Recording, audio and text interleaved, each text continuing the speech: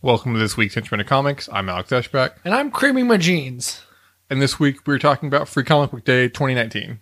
Yeah, if you are listening for the first time, my name's really not creaming my jeans. It's Matt Golden. It's good to see you, buddy. How are you doing? I'm doing swell. I just watched the Watchmen trailer before we started recording, so that was fun. Ooh, I did too. What did you think? I enjoyed it. I feel like HBO and their teaser trailers always has a way of putting together cool bits and scenes, but it's actually not telling you anything at all. Yeah, so. I know nothing about this. I know Ozymandias is going to be there. I know that there's Rorschach masks. All I hope for season 1 is that we get more Watchmen characters in there from the original books, or maybe even from Doomsday Clock. Yeah, I mean, I assume that most of them, if not all of them, are probably dead. But I do like how there's a clear ties to Rorschach, especially more than anyone else. And it wouldn't surprise me if that group of people wearing the Rorschach mask were bad guys or villains, because Rorschach's message is one to be misinterpreted by people, I feel like, as well. I disagree entirely. But it's really cool. I mean, crystal clear. It just made me more excited for the show. Damien Lindelof is a showrunner, and he did The Leftovers, which one of my favorite shows of all time. He also did a little show called Lost, if you've ever heard of it. Never heard of it. Fair enough. Is that the one where they're in space and they have a robot? Yes, Danger Will Robinson. Yes. Yeah, that's the one. I have heard of it then. But yeah, so I'm on board. I wish they had put a release date at the end of the trailer. That's the only thing I wanted. Yeah, for real. Like, you're getting rid of your biggest nerd culture show and you're introducing your next biggest nerd culture show. Give us a little more to hang on to. Come on, just do us a solid. Yep. Say it comes out tomorrow. Do it. Yeah. Do it, HBO. That could be the perfect way to end season 6 of Game of Thrones if Dr. Manhattan just comes in and just destroys all of them. What if the premiere was right after the end of Game of Thrones? Like, everyone's all like butthurt that Game of Thrones is over, and then like in the middle of David Lindelof circle jerking DB Weiss, all of a sudden we get just the greatness that is The Watchmen. There would be backlash from hardcore Barry fans for preempting Barry, which I love that show. I think it's amazing. But people would be like, I never wanted to watch Watchmen. I wanted to watch Bill Hader be a sad, tragic, bumbling hitman. That show is fantastic. Watch Barry, because that's what we're here to talk about today, guys, is the TV show Barry. Yeah, it was actually based off the comic book Superman Red Sun. So, little known fact. But we're going to jump into Free Comics. Oddly enough, just by coincidence, Matt and I both appeared at our same comic book store at the exact same time. Yep. Which was just an odd coincidence. I'm sure people were just fawning at seeing both henchmen walk through the door at the exact same time. Yeah, everyone was wondering how much the comic book shop had to pay us to be there together to make that kind of an appearance. Because we rarely will go to the comic book shop at the same time. I think it's happened 2 or 3 times total. The answer is $7 million. Yeah. We bet it. We put on the lottery. Yep. We didn't know that we couldn't legally bet on the Canadian lottery until that money's gone now. Yeah. It was a big mistake. It was a massive oversight from us, but you know what? We're still here. We're kicking. But we've got some cool things coming to the pipeline. And I heard those $7 million are going to help Canadian roads. So really, we did a good cause. Country roads take me home. We're going to start with the books that I just picked up by myself that Matt did not get for himself. The first one that I picked up was Year of the Villain, the DC book, which Matt actually got when it first came out before it was a Free Comic Book Day comic book. Yeah, I was going to use this for our number 1s review at the end of the year because I paid a whopping $quarter for it. But yeah. DC does this really cool thing. Well, they'll charge dum-dums like me and then just give it away for free on Free Comic Book Day. But it's broken up in 3 chapters. The first chapter is Doom by Scott Snyder. The second chapter is Leviathan, written by Brian Miles Bendis, with art by his longtime partner, Alex Maleev. And Justice, written by James Tynion, with art by Francis Manuel, who's done art on the latest Flash run, I believe, for a while. So they couldn't get any good writers, is what you're telling me. Yeah, just a bunch of chumps. But I thought it's the Snyder story really just plays out longer what's going on in his Justice League run. So if you've been caught up with that, it's just a nice little book into what's been happening there. Bendis' run, I thought, was the most interesting for his story. It says that the Leviathan miniseries that he's going to be writing for 6 issues.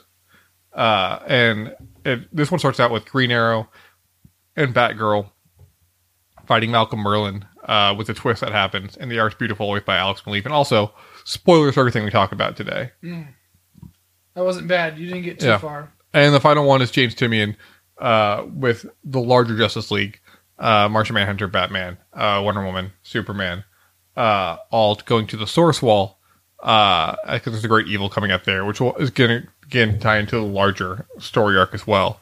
How do you like the Source Wall shit from that Scott Snyder miniseries? I mean, the Source Wall stuff has been going on for I want to say since Jeff Johns' Green Lantern run.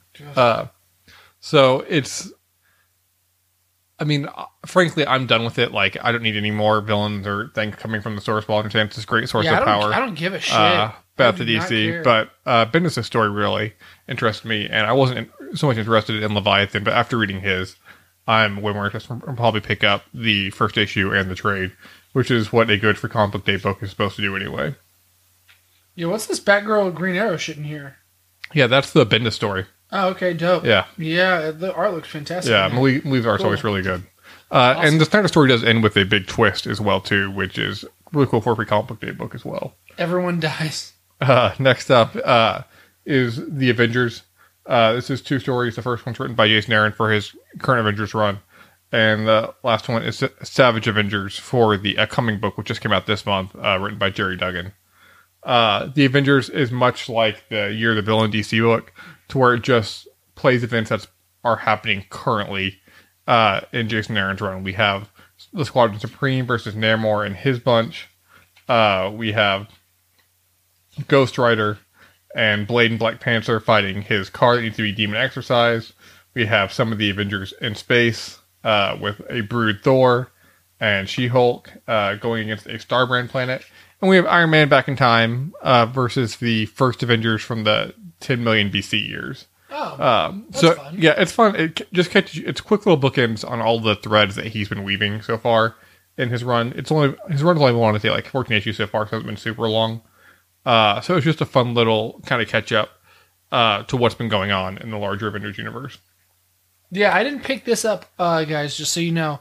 I didn't give a fuck. I gave no cares. I had there's a limit of 5 comic books, and we utilized Alex's wife to help us steal more comic books for free. No, to get free comic books, we stole nothing. It's all legal. Cops, you have no case. I still only got like 7 comic books. I didn't get this one. I could have. I didn't. The backup to is the Jerry Duggan Savage Avengers with art by Mike Doda, with color by Frank Martin. And the art on there is just amazing. Like, it's beautiful. It's mostly a setup, though, for what's going to be happening. It's kind of like building the team with Wolverine going out and gathering everyone that's going to be on his Savage Avengers team. We don't get to see Conan in it. I'm looking forward to see how he joins the team. Do you like it when there's like, let's get the team together moments? It can work sometimes. Like for Aaron's Avengers run, I thought it was kind of cheesy and it worked for me during the first one, even though I like his Avengers run. For this one, I like it more because I guess it works more because everyone's very murderous in this team. And so for something to bring them together, it's like they're forced to be together and not because they're doing it for like the greater good or Go anything. read an Uncanny X-Force Rick Remender, and you'll get the exact same thing. Yeah, which is a great run. It is fantastic. That's why I brought it up. The last one I got that Matt didn't get was the Spider-Man book, which starts out with the first story is a Venom story by Donny Cates. It has ties to his run on Venom. It has ties to Mike Costa's run on Venom. It has ties to the Carnage series that came out a couple years ago as well. Just interject real quick. This is by Donny Cates, you said? Yeah. I, based off of my free comic book day, do not like Donny Cates whatsoever. Alex is laughing because I picked up 4. There's a massive discount on graphic novels. I picked up 4 Donny Cates books on free comic book day. And then had to order another one. No big deal. Yeah, and I thought this was possibly my favorite, aside from one we'll talk about later, story from the comic book day. It's basically Eddie Brock getting himself arrested, confronting Lee Price in prison who had a symbiote, and Eddie violently murdering him to become the new Carnage. So it looks like it's going to be off the walls, just like his Venom run was, and I can't wait to see more of this. This is for his Carnage series that's going to come out later. And the backup story is a story with Miles and Peter discussing who has the best pizza in New York. Spoiler alert, who is it? Well, they couldn't agree. And they run into Shocker, and they fight him, who also has his own opinion on who has the best pizza in New York. It's a touching. It's like just a feel good short story. It was written by Tom Taylor and Solomon Ahmed. So it was just a fun little story. It's not like groundbreaking or anything, but it's an enjoyable Spider-Man story, especially for Free Comic Book Day. Best delivery pizza go. Oh, best delivery pizza? Yep. Well, I guess I could DoorDash Little Caesars. Does that count? No, it doesn't count. They have to deliver on their own. Okay. Then I'm going to have to say Mazio's thin crust pizza. Oh, God, you're disgusting. Mazio's is actually, their thin crust is pretty okay. I will give you that. Their regular pizza's just trash. I loved how you changed your opinion mid-sentence. Best pizza, if you don't know, we're in Oklahoma. Best pizza in Oklahoma. Mazio's thin crust pizza. Oh, God damn it. Oh, I hate you. Let's talk about anything else. The first book that I got that Alex didn't get is published by Fantagraphics. It is My Favorite Thing is Monsters by Emil Ferris. She is the greatest comic book writer and drawer of all times. Now, you have the trade, right, for My Favorite Thing is Monsters? I do. This is a follow-up. This is a sequel. Okay. This is getting into what she's going to be doing in her second follow-up book. Okay. And it also kind of gives some of her backstory, which some of this is really kind of crazy. She got some crazy fucking disease and was wheelchair bound for a long time. And then like all kinds of just nut stuff happened to her. On top of that, her books, and this is all like beautifully rendered artistically, but all of her books were lost at sea for My Favorite Thing is Monsters. Yeah, really? So all of her published books got lost in some shipping container, fell overboard or some shit, and they got lost at sea. Like, so she's been like... She should have used Amazon Prime. She isn't supposed to be a writer, and she should just stop writing. Is my whole point. No, but this is really fun. If you read her book, you will absolutely love this. More of the same, and it kind of just continues the story of this badass little girl who wants to be a monster when she grows up. Next for me is Bob's Burgers, written by a bunch of people, I'm sure. Written by Rachel Hastings, Annalise Waddington, and Justin Hook, with art by Stephen Thies, Sarah Richard, and Frank Forte, with Tyler Garrison doing some extra shit. It's fun. It's a fun little story. They did a Free Comic Book Day last year, and it seems like they do 3 little mini stories, kind of like they do in the TV show, where each one's got their own thing. But my favorite thing was there's a story about Gene, who everything he touches turns to Gouda. He gets a magical power, and everything he touches turns to Gouda, and it's not all it's cracked up to be. Cool. Now, here's a question. Do we use the fact that there's Bob Burgers comics to justify doing an episode on the Bob Burgers movies next year? You're goddamn right. I'm going to make that happen. It's like how we stretch out, like, yeah, Star Wars comics are really important, so we're going to talk about Star Wars.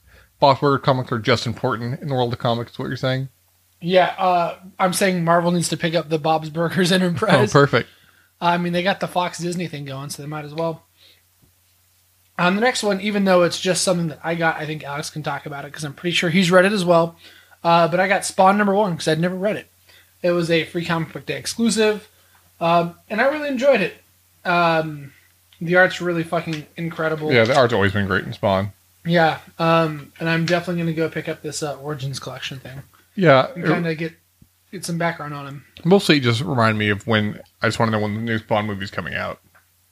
Well, Jeremy Renner and Jamie Foxx. Yeah. It's going to be great. Yeah. Real quick, I don't know if you and I talked about this in the news segment. I know we didn't, but I don't know if you know about this. Jeff Lemire's coming back to Marvel. Good for him. What's he going to do? From the lettering, it looks like he might do Thor. Oh, that's cool. Yeah, he might take over the Thor, so that would be fun. Yeah, if anyone can take the helm after Jason Aaron, I can see Lemire doing it. But, I mean, it wasn't super obvious what he was going to do. Yeah. Anywho, back to Free Comic Book Day and out of the news segment. Did you pick up this one too? No, I didn't. Oh, this is all me. Yeah. Oh, God, I didn't really like this one very much. TMNT, Teenage Mutant Ninja Turtles, by Kevin Eastman. The original Teenage Mutant Ninja Turtles writer and creator. Yeah, and he came back to write a story that I didn't really care for, despite the fact that I want to go and read more Teenage Mutant Ninja Turtles. This book didn't really do it for me. Who's your favorite Ninja Turtle? Raphael, because he's conflicted. Yeah, mean punk rock. He's really actually more emo than anything. Yeah. What I did like is I played the video games a lot growing up. Yeah, Turtles in Time was one of my favorite games. And Slash is in there, and it kind of gives this tragic backstory of this badass villain turned good guy. So I really liked that part of it. That's really all I can say about it. Would you say it was a good place for new readers to pick up a Ninja Turtle story? If you're 7 years old, Okay. you might enjoy it. Yeah. I'm not 7 years old, so I didn't really dig it. But I really am curious to go back. Have you ever read any of the Eastman's? Not a single one. I wonder if it's good. I wonder if it holds up. I wonder if it's something that I could enjoy as an adult. Yeah, I know it's a lot darker than the cartoon series. I'm sure it fucking is. It's got to be. Yeah. I mean, there's lots of betrayal in this book, so that's cool. Yeah. Betrayal is cool, kids. Yeah. You heard it here first. There's not nearly as much murder as I would like, but Sad. yeah. Hashtag sad. We're actually going to jump in now to our first book that we both got, which was Grumble versus Goon. We had never heard of Grumble, mostly because Grumble issue 1 hasn't come out yet. I think it comes out in June, I want to say. In Janoon. Yeah, June.